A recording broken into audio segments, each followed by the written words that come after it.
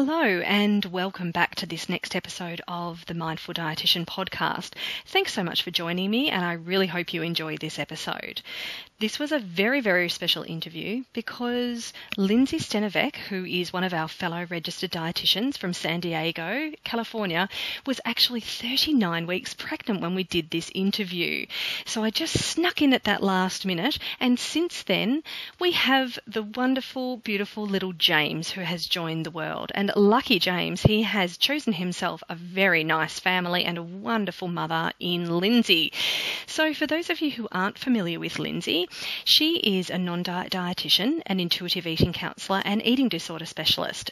She is the founder of Nutrition Instincts, and her most recent project is called the Nurtured Mama Club, which is essentially a website and community designed to educate, support and empower expecting mothers and mothers on the non-diet nutritional wellness, body image, acceptance and self-love path.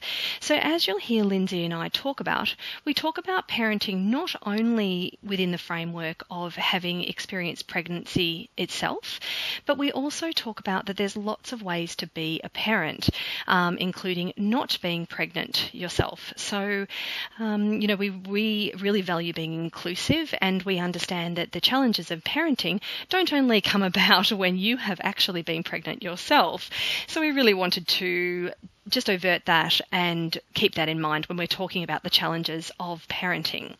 So Lindsay established the Nurtured Mama through noticing really significant gaps in resources for support, particularly after having a baby, through her own lived experience with postnatal or postpartum depression and anxiety. So really, Lindsay is a specialist in facilitating one-on-one consultations, although maybe not at the moment, Lindsay, you'll be busy with your newborn. And she also does online programs, eating disorder recovery support groups, and the Nurtured Mama podcast. So hop over there and check it out. I really enjoy it. I've got older children, and I just really get a lot out of understanding how the different issues that parents face, and her specialists are absolutely fantastic. I just really enjoy that particular podcast, so jump over there and check it out. So Lindsay's mission essentially is to help women and mothers reduce stress and guilt around food and movement by restoring trust in their bodies. She wants to help them take weight obsession out of the equation and redefine health, wellness and self-care. So as you'll hear, we really talk about how we can support parents to foster that sense of confidence and the skills that they need to raise kids who really thrive in this world where diet culture can be nipping at our heels and nipping at their heels, unfortunately, at younger and younger ages. So I really loved talking to Lindsay. We could have talked for hours and hours and hours, so I really hope you enjoy this episode. And as usual, please join us over on our Facebook page, The Mindful Dietitian, which is really a discussion group where we share resources and events and all kinds of things that come our way in the areas of mindfulness, non-diet approach, health at every size, body image and eating disorder work for dietitians and nutritionists.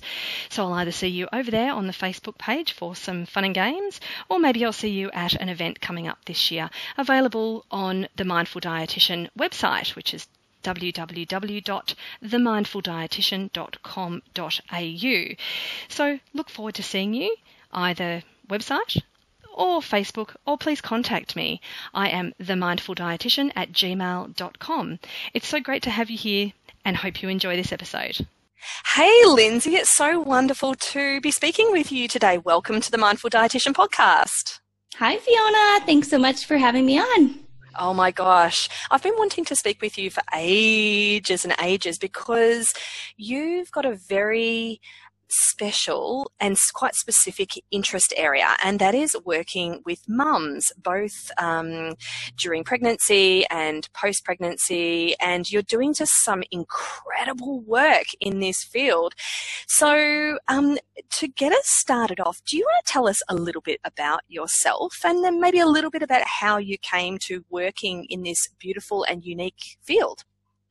Yeah, well, thanks for saying that. Yeah, things have sort of taken shape this year in particular. Really diving in and really focusing on the motherhood experience and how that impacts eating and body image and child feeding. And so it's been really exciting to grow that community. I'll like kind of back up since I know, we're hanging out here with dietitians who are listening, and I'll kind of like back up and just talk about a little bit about my path of how I arrived in this place, and how I came to being an intuitive eating practitioner and all of that. The first time I ever learned about intuitive eating was actually in my internship, which I was lucky.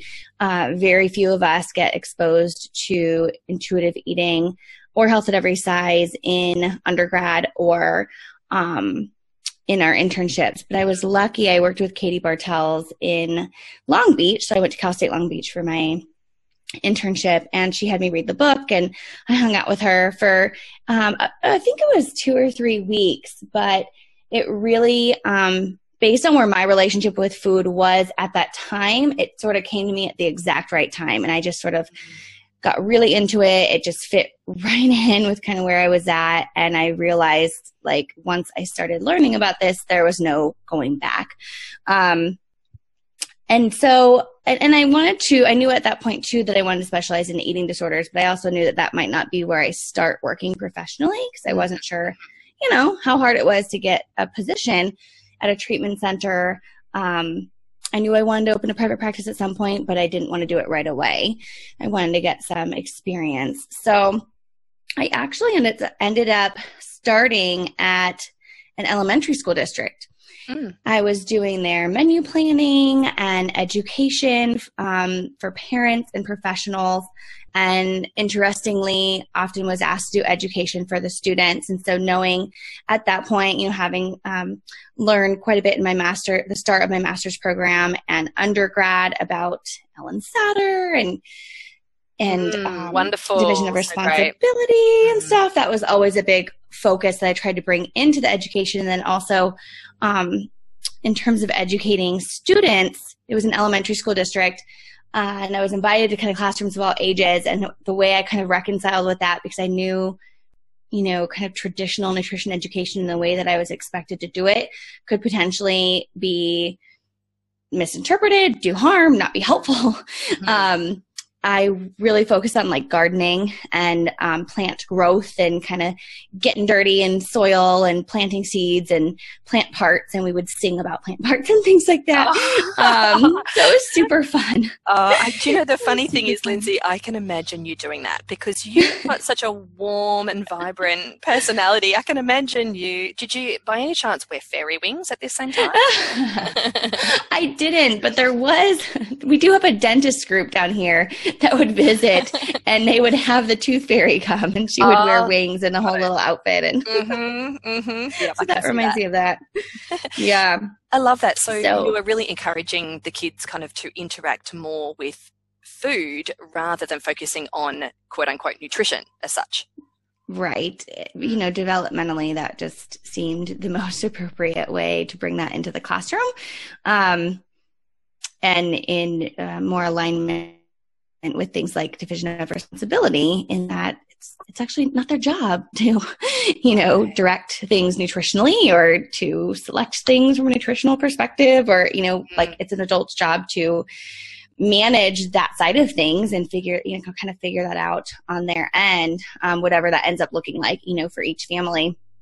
So that's where I started, and I did not expect to start there. And I always tell interns, students, newer dietitians that are kind of looking to get their foot in the door in a certain niche, I always say, it's great if you know what you want and you end up getting a position in that focus and specialty. But no matter where you start, if you look at it this way, you will always take your experience with you in the future. Like it will never be a wasted experience, even if it's not quite in the specialty that you envisioned. I always, was interested in child feeding and family feeding and maternal and child nutrition. So my first job fit in really well in that way.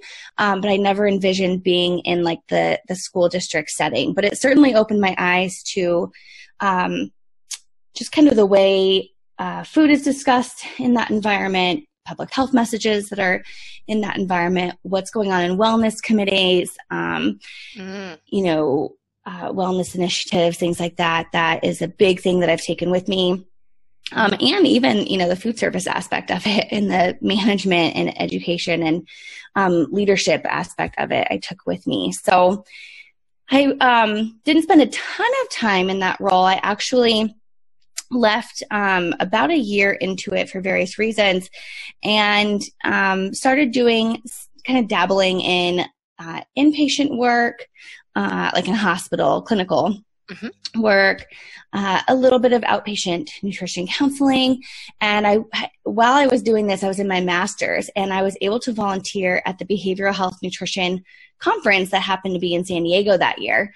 And that was when I officially knew I really wanted, like when I was surrounded by a bunch of dietitians who specialize in eating disorders, they had this conference switches focus, and this particular year it was eating disorders. So I got to listen to people like April Winslow and Jessica Setnick and Amanda Mellowspring talk. And I thought, oh my gosh, these are my people. This is where I'm supposed to be. And I started talking to different people at the booths and just didn't think anything of it, left my card with a dietitian at UCSD. And she called me about a month later and said, actually it might have been a little longer than that. And she goes, I was cleaning my desk and your card fell on the floor. I just got approved to hire a dietitian. Would you want to come in and interview? It was like the clouds parted. Yeah. It was like the perfect thing. Yeah, so that was wonderful. I learned a ton working for UCSD's Eating Disorder Treatment Center. So was that, Lindsay, just for those who aren't familiar kind of with the college system, so is that with kind of older teens, younger adults studying at UCSD? Was that the role? Oh, good question. So it is just simply affiliated with the UCSD school system, more so than the medical side, because there's a University of California, San Diego, medical center. And then there's the university. It is kind of just from an HR, paycheck union perspective, it's kind of affiliated with the school, but it was certainly not exclusive to just students who went to the school. Although we did have, plenty of students who were referred to us through their wellness center. That was fairly common, but we worked with, they have a pretty robust teen and kid program. And then they have adults. So all age groups.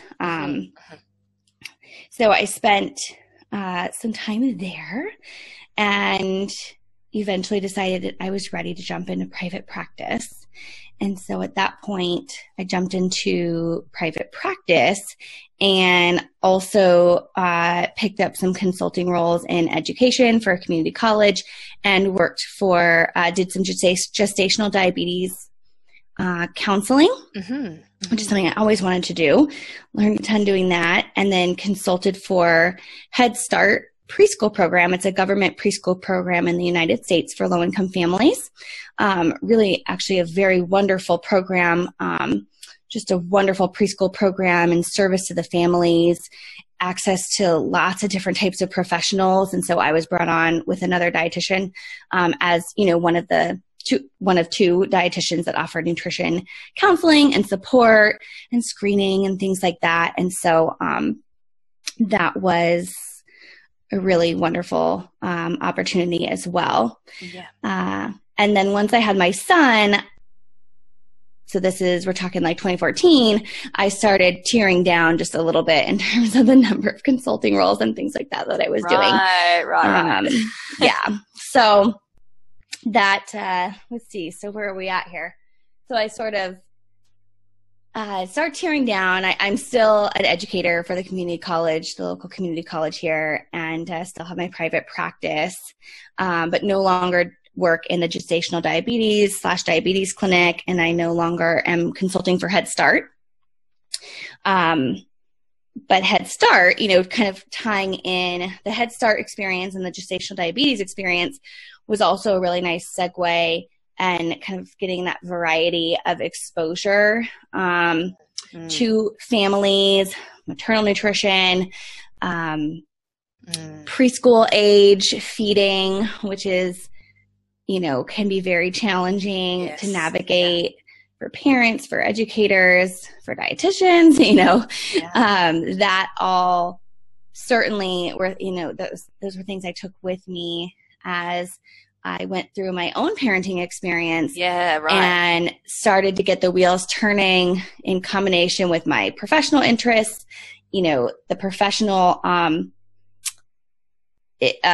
specialty in terms of, sitting in rooms with all kinds of people, but I work with a lot of women and a lot of moms, and just, what it's like hearing their stories of food and body and their experiences, and just knowing that there's so much that people experience that they don't know other people experience too. Like they think it's their secret, their own, that it's they must be the only ones who feel this way or go through this or are struggling with this. And so, when we hear, obviously everyone's story is unique, but when we hear these, we build these relationships with our clients and we hear these stories and walk with them in these journeys, you realize, oh my goodness, you can really see when you zoom out and you think about the population as a whole of how do I reach more people? How do we prevent this? How do we support people who maybe don't have access to one-to-one care or don't know that that's available or don't know that they might need that? And I also saw that there were a lot of gaps of care in the perinatal experience, just in terms of, real lack of understanding around mental health, which is kind of a chronic problem in general. It's not just in the perinatal community. It's not just OBs, it's kind of across the board. There's a lot of misconceptions and stigma, around mental health. There's a lot of gaps in care from a physical healing perspective and understanding kind of how pregnancy impacts the body from a physical perspective in terms of ligaments and muscles and stretching and pelvic floor, and what type of care can be done during and after pregnancy to help women heal post-delivery and know if something is not normal and be able to ask about it and get the right help for that. Just lots of different gaps of care. And then obviously we know from a food and body image perspective that we'll dive into in a minute. There's a lot going on there. So I just sort of saw this kind of perfect storm. I knew that struggling with my mental health postpartum and not having really been asked about it in visits with OB, pediatrician, and whatnot, which, again, it's something that people have to learn to do. I got great care in lots of other ways. I also knew, working in the field of eating disorders and dysfunctional eating, that no one was asking, their patients about that. And if they did, they didn't know how to respond. They didn't know how to help or what to say or how to follow up or who to refer to. And so I thought, well, I'm not a mental health specialist, so I can't fill the gap there, but I can pick up my toolkit and I can figure out how to, bridge this gap for moms, who are suffering in this way and need validation and care and, and education. To know they're not alone as well. I think that's been actually one of the biggest take homes lately as I reflect on it's been a few years, but this year in particular, there's been a lot more growth in the community. And I've realized that one of the big functions of it is just, for moms to feel like they have a space to go where they can say something about what they're struggling with food or body image, and have, 5 or 6 women just jump in and say, oh yeah, I totally get that. Yeah. Oh yeah, I've been there too. I totally know what you're saying. And to just realize in that moment, like, oh yeah, you're not the only one. Yeah. I think there's a lot of healing just right there to have that connection and validation. Absolutely. And it's a lot of the work that Brene Brown talks about is, you know, the shame that we feel, and the blame that crops up, particularly around parenting, you know, that apparently everything is your fault and therefore it is your job to fix it. Apparently, Yes. that is definitely a cultural construct as well, unfortunately, and we'll kind of talk a bit more about that. But I love the way she talks about creating community, and an empathy, you know, dissolving shame. I love that because, as you just beautifully spoke about, when you do observe that in the communities we're working in, it really, it goes right into your heart and soul. And the community that you have been able to build through the Nurtured Mama is just absolutely incredible, and is a real testament to your passion in this particular area, and being able to support mums and as a result of that, whole families, to be able to build these trusting and connected relationships, not only with each other, but then also with their bodies and food. The work you're doing is it's so important. Oh, thank you. I appreciate that. Yeah, I appreciate that. And I just kind of really look forward to seeing where it goes and how the entire community kind of moves and shifts, and, you know, they're all kind of a part of it, right? So absolutely. And as their kids grow as well, you know, I mean, you have a toddler now, and we haven't mentioned that you are 39 weeks pregnant as we are recording this. So yes, you are such a superstar for speaking with me today. You're my one, besides some of my wellness visits today, you're my one thing on my calendar. So I've kept my calendar very, very clear, and have really just kind of rolled into this stage. But I thought, I wanted, you know, I could do that. I want to get on with Fiona and talk before this little one comes. So yeah, absolutely. Yes. So I'd be interested, Lindsay, if you don't mind me looping back just a little and asking you a little bit about what were some of the commonalities in the stories that you were hearing from mothers to be or new mums? What were some of the commonalities that really struck you in their stories? Yeah, one thing I always mention with this is, and something that I even experience on a practitioner level, is just kind of the assumption that you shouldn't be feeling the way you're feeling about your body. I talk about like the shame of feeling shame. And, you know, the reality is we're taught to feel dissatisfied with our bodies, and it's just reinforced over and over and over and over again every single day in one way or another. And so the idea of I shouldn't be feeling this way, especially for moms who were coming to see me to get help with food, to get help with body image, there was just a lot of like, I can't believe, especially for moms who may have been in like some level of remission. It could have been years, it could have been months, it could have just been for the pregnancy, but feeling so upset with themselves, like, why am I feeling this way? Why is this back? Why am I having these thoughts about food? Why am I having these thoughts about my body? Why am I having such high urges to engage in behaviors that I haven't been experiencing, you know, for X amount of months or years? And, you know, that being a huge barrier to them getting help in the first place, to speaking up. And, you know, so it became very apparent to me quite quickly that there was work to do around just normalizing this, validating this of, hey, you know, you cannot control the fact that these thoughts have come back. Like, this isn't your fault. You didn't do this to yourself. You didn't, this doesn't reflect how hard you worked previously in recovery or up until the moment where these thoughts came back. You know, there's a lot going on, that can be very triggering around this time. And so, you know, look at you, you're totally here and getting support, and you've reached out, and that is absolutely indicative of, you know, where you're at in your recovery. But I would also say there are plenty of people who would take longer to reach out to, and that's understandable as well. But I think as dietitians, being we might be on the front lines of that, and to be aware that it may have taken a mom a long time to reach out, or that she's feeling a lot of shame about the shame that she's feeling. Yeah. And so just kind of call that out and bring that out into the session of, this is happening, and it doesn't have to mean anything one way or another about you or your recovery or you as a mom or anything like that.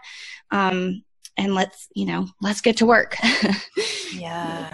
Yeah, because we know that pregnancy and early parenting experiences leave people very vulnerable. So yes, I can imagine for somebody that has had that previous history of an eating disorder, or maybe even just disordered eating, chronic dieting, that of course any vulnerabilities that crop up in life are going to press those buttons, aren't they? So you bring up something so important. And I've got two separate questions for you, if you don't mind. The first is, for those of us who work in eating disorders, what do you think we could maybe do better in terms of supporting the recovery process in people who might be parents in the future, to prepare them for life vulnerabilities? Do you think there's anything that we could maybe strengthen in our therapy as things move forward? I guess I'm interested in your ideas. Yeah. I think that, so a couple of things. One, you may need to do some support in education. It depends on where they're at. I mean, if they're like, hey, in the next 10 to 15 years, I might want to become a parent, there's a different way of that you would work with that person versus someone who you've been working with and they're saying, I'm thinking about becoming a parent in the next year or so. Right. So I'm thinking about it being a little bit more immediate. Yeah. I think one, maybe some discussion around being an advocate for yourself when it comes to providers that you're going to encounter during the process. And this isn't, I've been telling myself I need to do a much better job of this when I do podcast interviews and talk about this with professionals and, with parents. It's not just for people who become pregnant and that's how they become parents. I mean, this includes, there are people who, their journey starts with infertility, or their journey into parenthood is through adoption, or a surrogate, or, there's all of these different ways of transitioning into parenthood, and all of them come with their own unique set of challenges. So I do want to make sure I'm not leaving people out when we have these discussions, although, in terms of providers, encountering providers from in infertility or perinatal providers, looking for a size-friendly provider, first of all, looking for someone who, when you tell them, I have a history of an eating disorder, they listen to you, and they ask you maybe, okay, how can I help meet your needs given that history?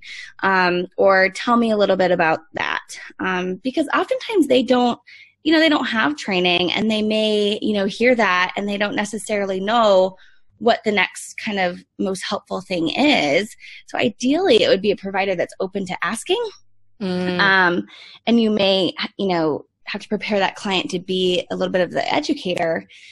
Not only that, but someone who has to maybe repeat themselves a couple of times, but to not be afraid to change providers if they're feeling like the care they're being given is not in alignment with their needs. Because how many times do you hear that folks have experienced some degree of infertility and gone to a provider. They have had a history of an eating disorder, and they may live in a larger body, and the provider has advised them weight loss. Yeah. And I'm like,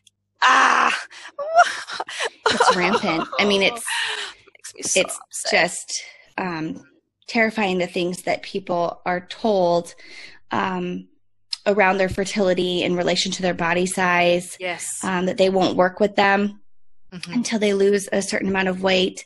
It's horrid what's going on right now, I think, in the infertility community around that, in that space. Jen McClellan, She is a wonderful advocate in this space, and she has resources on Plus Mommy and, oh gosh, I'm going to forget her first URL. But if you go to Plus Mommy, you can also find her Plus Size Birth. So there's plussizebirth.com and plusmommy.com. She has wonderful resources around this, education. She has a great free download you can get that helps with questions to ask providers, to search for a size-friendly provider. She has support for people in going through infertility who are being told these things. So I always recommend her stuff. And as dietitians, I think being able to point our clients in that direction as well is something that can be really helpful. Definitely, particularly if we are actually getting a referral from a provider saying, I won't provide services to this person until they have lost weight. Can you help them lose weight? You know, my heart sinks because I still get those. I've been working in this field for 15 years and I still get those referrals. And I mean, I guess nowadays I see it as an opportunity to educate the provider and to work really closely with the nursing team. They usually have a team of nurses and a team of gynecologists and obstetricians and so forth. So but I find, like you, it really frustrating the messages that we're not moving beyond this sense of supporting a woman who is experiencing something really stressful, and being able to help her be most well, without the emphasis on weight. Right. It just because what you're saying is it makes things worse, makes everything worse in terms of fertility, in terms of birthing, in terms of parenting as well. Well, yeah, they completely miss the whole concept of, I mean, not only the messaging of, your body's not okay, it's not welcome here, and also we don't want to help you reproduce. I mean, I can't think of a worse message. But also, from what I hear, I haven't dealt with infertility myself, but in, talking with other friends, clients I've worked with, I mean, most of the time you kind of feel like you'll do anything, right? I know, I hear that a lot. I'll do anything, for this to work.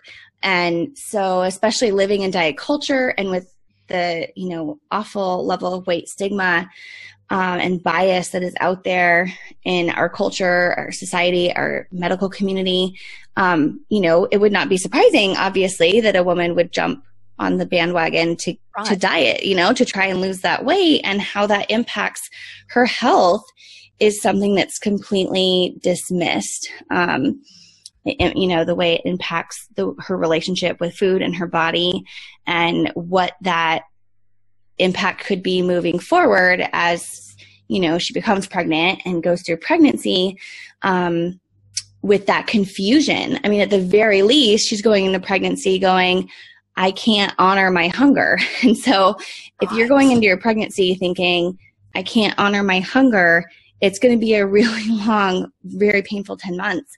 Because every day you have different levels of hunger. There is very little consistency from day to day, just because things are just changing so rapidly. And from trimester to trimester, things are changing, or you might have a unique experience, in your first trimester compared to your friend. And if you feel like you can't honor your body, that's you're much more vulnerable, I guess, in those situations, and hearing from others and all of that. So there's so many layers to that.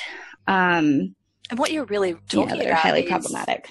The word that really jumped out at me just then when you were talking was trust.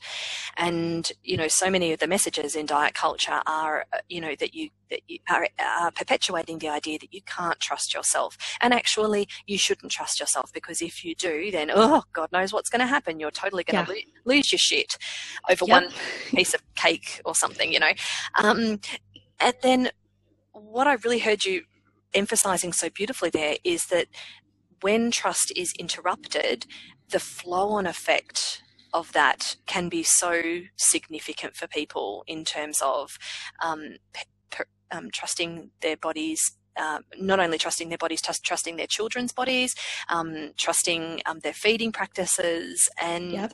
so what you've really raised is a core, I guess, a core idea that if it gets interrupted can have disastrous longer-term effects. Yeah, I mean, these things don't happen in a bubble. No. They do impact other areas of our lives. And we're just talking about this one small impact of, well, it's a big impact, but, there's so many factors that are impacted by these messages whenever somebody gets them. But just looking at, we're talking about the trust in your body to tell you when it's hungry alone, and that hunger is normal and a biological cue and it needs to be honored.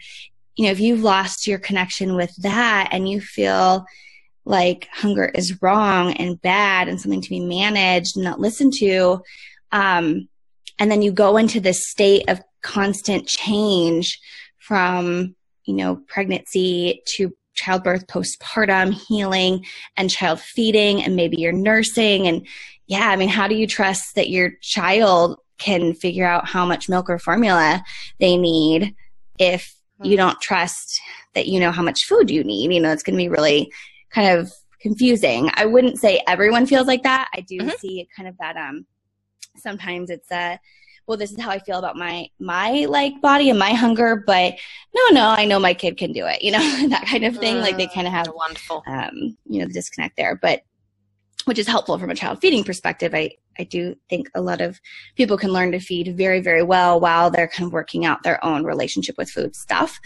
But that's, we kind of started with just talking about providers in general, but I think, preparing your client, that there is sort of this potential perfect storm, for being triggered, and to prepare for that as well. Some people actually, research is a little conflicting in this space. There's a lot of research out there that shows a bit of remission from disordered eating behaviors during pregnancy. So some people do experience that. It's a more peaceful time for them. They start being able to embrace more intuitive eating when we're talking from, honoring hunger and fullness perspective. And that tends to carry out their pregnancy, and then postpartum is the riskiest time kind of across the board when you look at literature. And it actually makes sense to me why postpartum would be the most risky time in general. But there are also plenty of clients that I've worked with and moms that I connect with in my community who are struck by how triggering pregnancy is and the body changes that they're going through, the appetite changes that they're going through. I hear a lot of, I was gung-ho about intuitive eating. Everything was going well. And then I got into my first trimester and my appetite's so haywire. And I have so many food aversions right now because I feel so sick that I can't eat intuitively. And so that always tells me, oh, well, actually, you're totally in tune with what your body's telling you. We need to back up and talk about what is intuitive eating. How does it help you in all times of your life? This isn't like, a hunger fullness diet, or only when things are stable and perfect do we follow intuitive eating, whatever that would even be, Yes. That it's actually wonderful that, you have had some exposure here, and let's figure out how this can support you during this kind of icky time of feeling sick every day and knowing you need to feed your body, but, feeling adverse to food, sort of navigating that, and dealing with any triggers that come up with that for people who have had history of an eating disorder or are currently struggling with behaviors. Yeah. Time. That's such a great point, because I completely agree. My observations, which is certainly seems to be backed up by research, as you said, is that some of my clients take a massive leap forward in terms of their body acceptance and overall eating disorder recovery when they become pregnant. And for others, yes, it can be highly, highly triggering. And one thing that I notice, which can be really tricky in terms of management, is clients with a history of bulimia who then go on to have hyperemesis. My heart breaks for them, because being able to manage the distress around that hormonal reaction, and it's really unfortunate for them. It's unfortunate for anybody, but particularly if that behaviour has been associated with an eating disorder. And I've actually had 2 in the last 12 months who that has happened to. Oh, wow.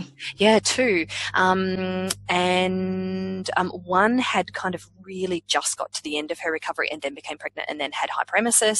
And then the other one was more 10 years ago, and I didn't see her during her recovery, but I saw her because she had a remission, or a relapse, or she had been experiencing a lot of the eating disorder cognitions and behaviours again in pregnancy. So, yes, this is all something that as dietitians I think we can become a lot more aware of, and how to, use all our counselling skills and compassionate present awareness with the people that we're working with. And I would say making sure that you have a plan of care for postpartum. Yes. Before I went through my own motherhood experience, just kind of experience like what it's like to have a baby and, parent and things like that, my professional focus was so much on prenatal and pregnancy. It's like, that's such a special time, and that would be a neat area to focus in and all this stuff. And then, when you kind of go through it yourself, you realize that there's just this swift drop in care and focus on mom. Everything shifts to baby. And I realized that was really relevant information for our field too. Because we might think, they're going to be with this baby, so we shouldn't, we don't want to see them, and, we don't want to bother them, and we'll follow up with them at some point. You might not have a plan.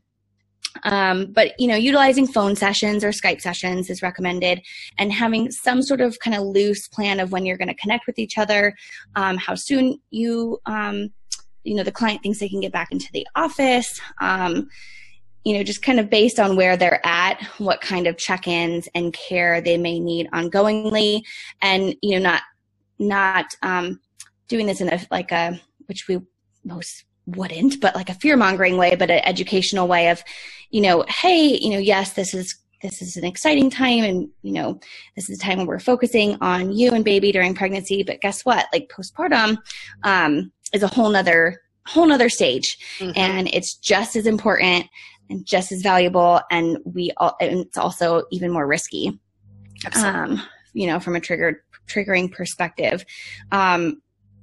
So keeping that in mind, or if a client's going, I'm doing great, I don't need to come in, during pregnancy, you might want to say, okay, that's fine. Let's follow up with each other at this point, after you've delivered, even if it's via email, just to say, how are things going? Should we schedule? That's a great idea. Yeah. So. That's a great idea. And one thing I know you speak about a lot as part of the Nurtured Mama is really pushing back against that postpartum get your body back bullshit. Yeah. So tell us a little bit about the main messages you you try and really emphasize within your community, and how we as a dietetic community, how we can also support you in those messages in our communities. Yes, I'm so passionate about this. That message bothers me so much, as I know it does every other professional that works in this field. But it's so interesting when you think about the language, get your body back, right? There's so much underlying, actually valuable, parallels to draw and information to gather from one's experience with that, just from that language of get my body back. Like, I just think it's so indicative of this transitional phase in someone's life of what they're going through, their identity shift as just a human, of, this different type of existence in the world where you have this thing that, this person that you care so deeply about and is completely reliant on you in so many ways, how that impacts the way you view the world, how that impacts the way you interact in your, day-to-day relationships, friendships, how it impacts, your career, your, it just has such a big impact. So what I always like to say is, one, I don't want to discount the impulse to want to go back.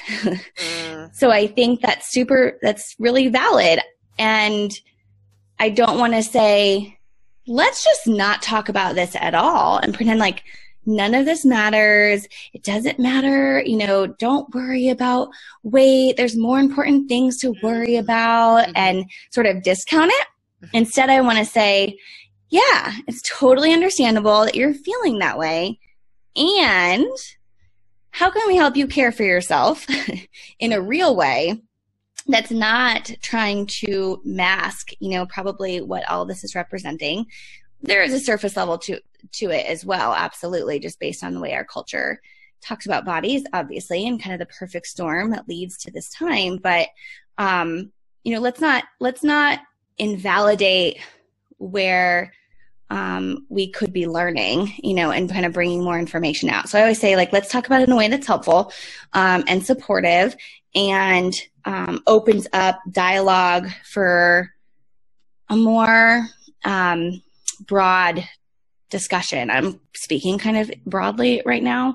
But oftentimes when we have these discussions in the group, I'll ask a few questions, and it oftentimes dials down to what's going on in their lives. They might be in a chaotic place in their life, or feeling chaotic and out of control, whether that be because of where they're at from a parenting perspective, or other things that are going on in their lives, or, kind of questioning their abilities as a parent or a mom. They are going through, different shifts, like I mentioned earlier, in terms of identity. Maybe they're dealing with the issue of having a lack of support. Maybe they are having some anxiety and depression. Maybe they aren't able to get out of the house and connect with other parents and mothers who are going through what they're going through. There's just so many things that can be going on, and we're just taught to translate kind of all of our feelings into, if I could just make my body do this, if I could just eat this way, these things, all my ducks would be in a row. My life would be just so much better. So why wouldn't we, as a society and, as individuals, why wouldn't that be the impulse, of wanting to fix things in that way, or to want to go back? I mean, there are a lot of times, I didn't necessarily feel like I wanted to go back, but I certainly mourned my certain aspects of myself or my previous life that I didn't expect to. I just didn't expect that. Yep, I 100% relate to that. 100%. I remember, so my kids are now 6 and 8, so I'm kind of past that very young kind of child stage now, and it's only really in hindsight I can look back, and I distinctly remember having the thought, and I think it was in one of those moments where you happen to be by yourself, maybe in the bathroom or in the shower, where I always seem to have my only alone time. And I know you understand this. And I remember having the thought, I miss me. I miss myself. I miss my life. And then almost instantaneously, awash with, but look what you've got now. You shouldn't be feeling that way. This is such a gift. And then this other thought popped up of, it's okay to hold both. It's okay to miss myself and to miss aspects of my life, and to be yearning for more than 2 hours sleep at a time, and to be yearning for to feel vital again, and to feel maybe a fitness or strength or whatever, and to also have this sense of, gratitude and feeling blessed and, feeling fortunate to have this new life around me. So Yeah, what you kind of, I just really, really, really relate to that. And I think if we can help new parents be able to, in mindfulness, it's called equanimity, which is this sense of holding it all, being able to hold it all. And I mean, there's no harder time to hold it all than as a new parent, I don't think. I felt like I was constantly dropping the ball everywhere. Yes. So true. And the emotions are so strong. I was really overwhelmed by how strong I loved my son, and then how strongly I could feel, dropping him off at daycare and having him cry, and how hard that was, and how much I felt, during those times. It just was so overwhelming to me. It's just a lot of emotions of all kinds. I remember thinking, even when he was a little older, he's probably 9 months or so, I dropped him off at the YMCA Child Watch to go. Actually, I just went and sat in the jacuzzi the whole time. I didn't even go to the gym. And I remember walking away and tearing up and thinking, am I always going to feel so strongly about every single decision that I make from here on out? Like, is this what it's going to be like? And I think eventually we habituate to it. Sure. Because even just in 3.5 years, it's like, that probably, yes, was probably the answer to that question. But I now, like you said, you can learn how to hold lots of different feelings that you're having, that it's okay to have, different types of feelings about the same experience. And, you probably get used to that higher level of emotional involvement with another human, as you get, your brain gets habituated to that. And you bring up mindfulness. I think mindful, when I was, struggling with postpartum depression, the first person that I went to see, she was a mindfulness practitioner. And, of course I'd known about mindful eating, but I had never done formal either personal experience in mindfulness or like any formal education in just mindfulness in general. I was always interested in it, but I didn't realize how much I didn't know about it. And I think she had me take her mindfulness-based stress reduction course. Oh, yeah, it's fantastic. And yeah, it is. It is a really wonderful practice to have the opportunity to be exposed to. I think in parenting can be really powerful. I actually always recommend Mindful Birthing by Nancy Bardacchi to friends and sometimes clients, no matter what kind of birth they kind of are planning for or not. It's a great kind of segue with mindfulness into the birthing process and also like parenting process. I've always thought that was a nice resource. Yeah, it's interesting that you and I, in our personal experience, we both of us enjoy lots of privileges in terms of, we are white, cisgender, straight women, smaller bodied women, and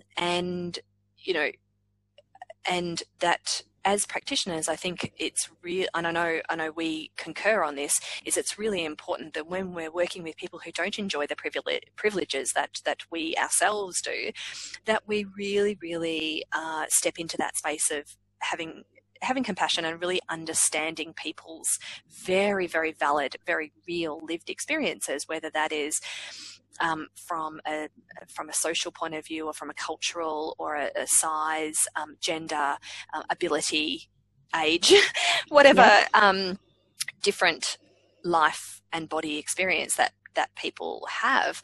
And that's probably one of the first things to come to, is understanding people's experience and the privileges that they have, and being able to work with people's capacity to be able to care for themselves. And because self-care actually is, I actually think it's really hard. It's a really hard thing. Do you think? Oh yeah, it can be. Yeah, absolutely. I mean, depending on what your needs are in respect to self-care in every moment, there may be needs that somebody has that they don't have access to the care that they need to be able to execute that type of self-care. Or it's such a, oppressive and stigmatizing experience that they hesitate to get that care, based on experiences with providers or in groups or things like that. So, absolutely. Yeah. Absolutely. So tell us a little bit about how our colleagues, how our dietetic colleagues can help their communities get in touch with the Nurtured Mama and become involved in your community, because you are such an expert in this area, and you've set up this beautiful space where people can join your Facebook community, listen to your podcasts. So give us an idea about, where's the central point where you would really like people to refer to the Nurtured Mama and to yourself? Yeah. So kind of the easiest way is just to go to the website. It just got redone, so it's a lot easier to sort of navigate and find different resources. But the nurturedmama.club is the URL. And I have a podcast called the Nurtured Mama Podcast. I'm pretty much everywhere at this point under Nurtured Mama, except for Pinterest. I'm under Lindsay Stenovec. So if you like Pinterest, you have to look me up under my name. But everywhere else, yeah, you can find us there. And you can very easily find lots of different buttons to join the free Facebook community. But you're also more than welcome to just get on Facebook and search the Nurtured Mama community, and we'll pop up and you can just request to join and jump on in. So those are, that's kind of the easiest way, their website, searching on Facebook, or getting to know, the movement and guests that we have on, and my approach and things like that on the podcast. Yeah, that's fantastic. So just segueing just a tiny bit, I'm interested. So of the podcasts that you've done so far, who's been your most interesting guest, would you say? Ooh, that's a tough one. I feel like every guest has been so interesting and helpful. I was really honored to have Jen McClellan on the podcast. Again, I mentioned her earlier, plus size mama or plus size mommy. I need to look it up right now because I don't want to butcher her. That's okay. I can put the plussizebirth.com. Yeah, I can put the link in. No problem. I love interviewing and talking with Dr. Linda Shanti McCabe. She is someone I actually had the honor to speak with at Postpartum Support International Symposium. I guess it was a couple of years ago now. She was the first practitioner when I was just starting with the idea of Nurtured Mama. This was probably 2013. It was just like wheels were turning. I was like 15 weeks pregnant. I'm at IADEP, and she spoke on the parallels of recovery and motherhood. Wow. And then when I applied to speak at PSI, they were like, "Hey, you guys both are talking about eating disorders. Do you want to combine your presentations?" And I was like, well, first I'm going to have a fangirl moment. And yes, I would absolutely like to. Oh, that's funny. Oh gosh, it's so hard to pick. I know. I guess it's, I've looked through and I recognize some people, Paige Smathers and Jennifer McGurk. Oh yeah, absolutely. I know some of these are other dietitians as well. But you know how sometimes you have guests and you think, oh wow, that was really, really interesting. Offering something really different. And I know that you are very thoughtful with your guests, and that, everybody is very intuitive eating focused, health at every size, informed. And I also noticed one guest you had, if you don't mind speaking about it, and then I'll put a link to it, is sure. talking about trauma and how trauma affects our experiences of being a parent. So yes, Pat Stepler. Yeah, Pat Stepler. Our recent bonus episode. Yeah, I'm like, you're saying all these episodes. I'm like, oh yeah, I can't believe that didn't come to mind first. Like everyone, I'm like, yes, it's been really fun to interview. And I feel like I've learned so much. So I invited Pat. I actually know Pat through a mutual friend, and she's also active in the Nurture Mama community in conversations and things like that. And she's a marriage and family therapist. She lives in Ventura County, which was hit extremely heavily this year by the fires. They were in the Thomas Creek fire.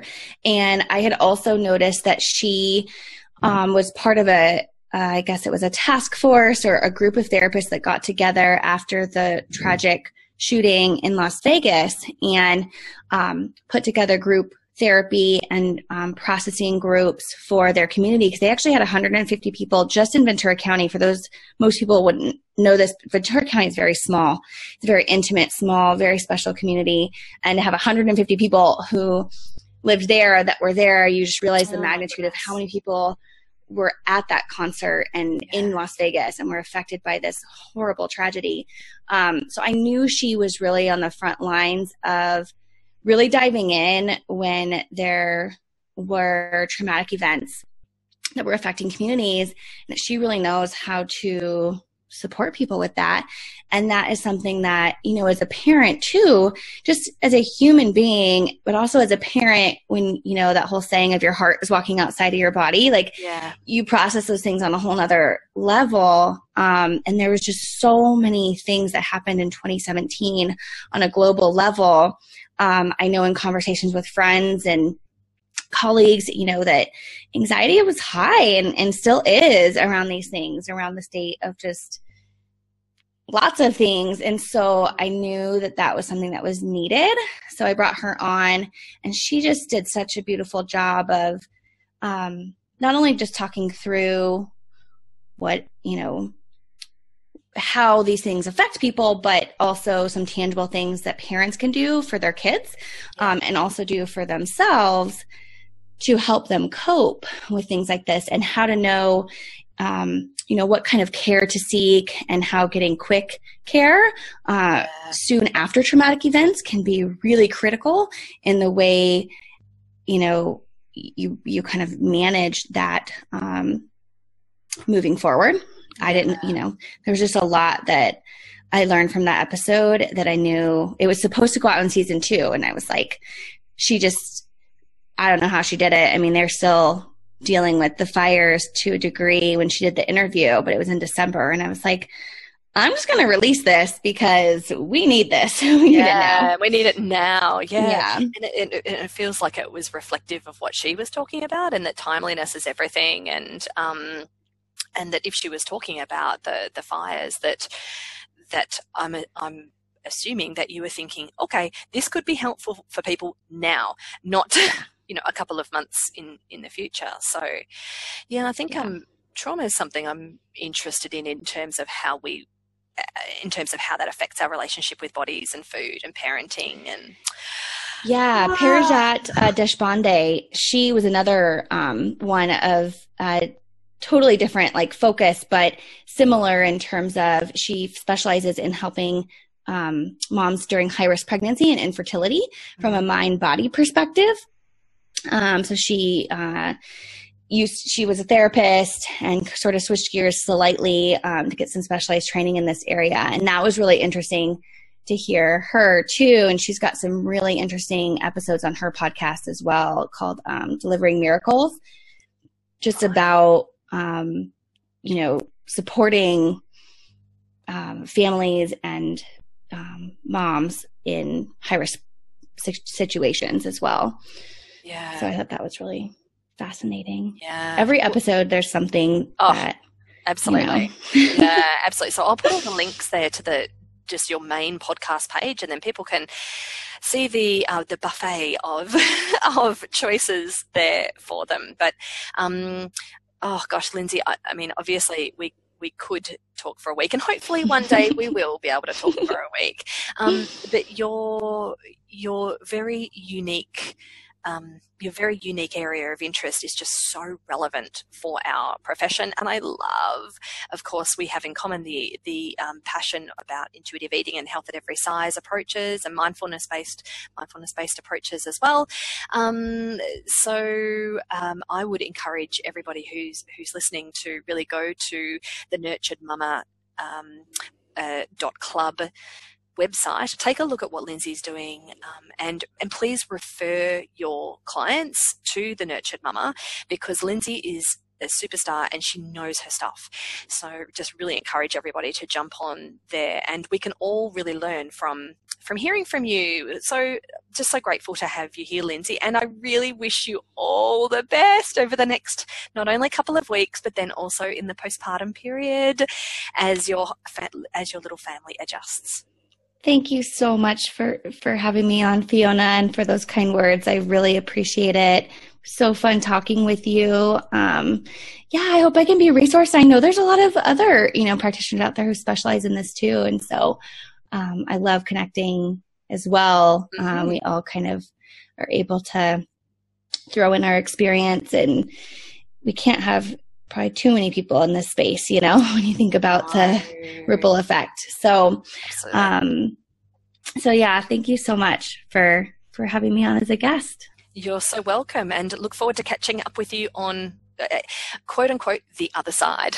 Yes, totally. Okay, then talk to you soon. Bye, Lindsay. All right, bye.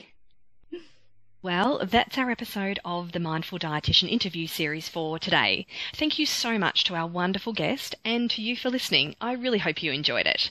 Just a reminder that you can find me over on the website www.themindfuldietitian.com.au, and please join actually quite a large group of wonderful and enthusiastic dietitians on the closed Facebook group, The Mindful Dietitian. The music you hear is called Happiness from Ben Sound, used under the Creative Commons license. Have a great day, everyone.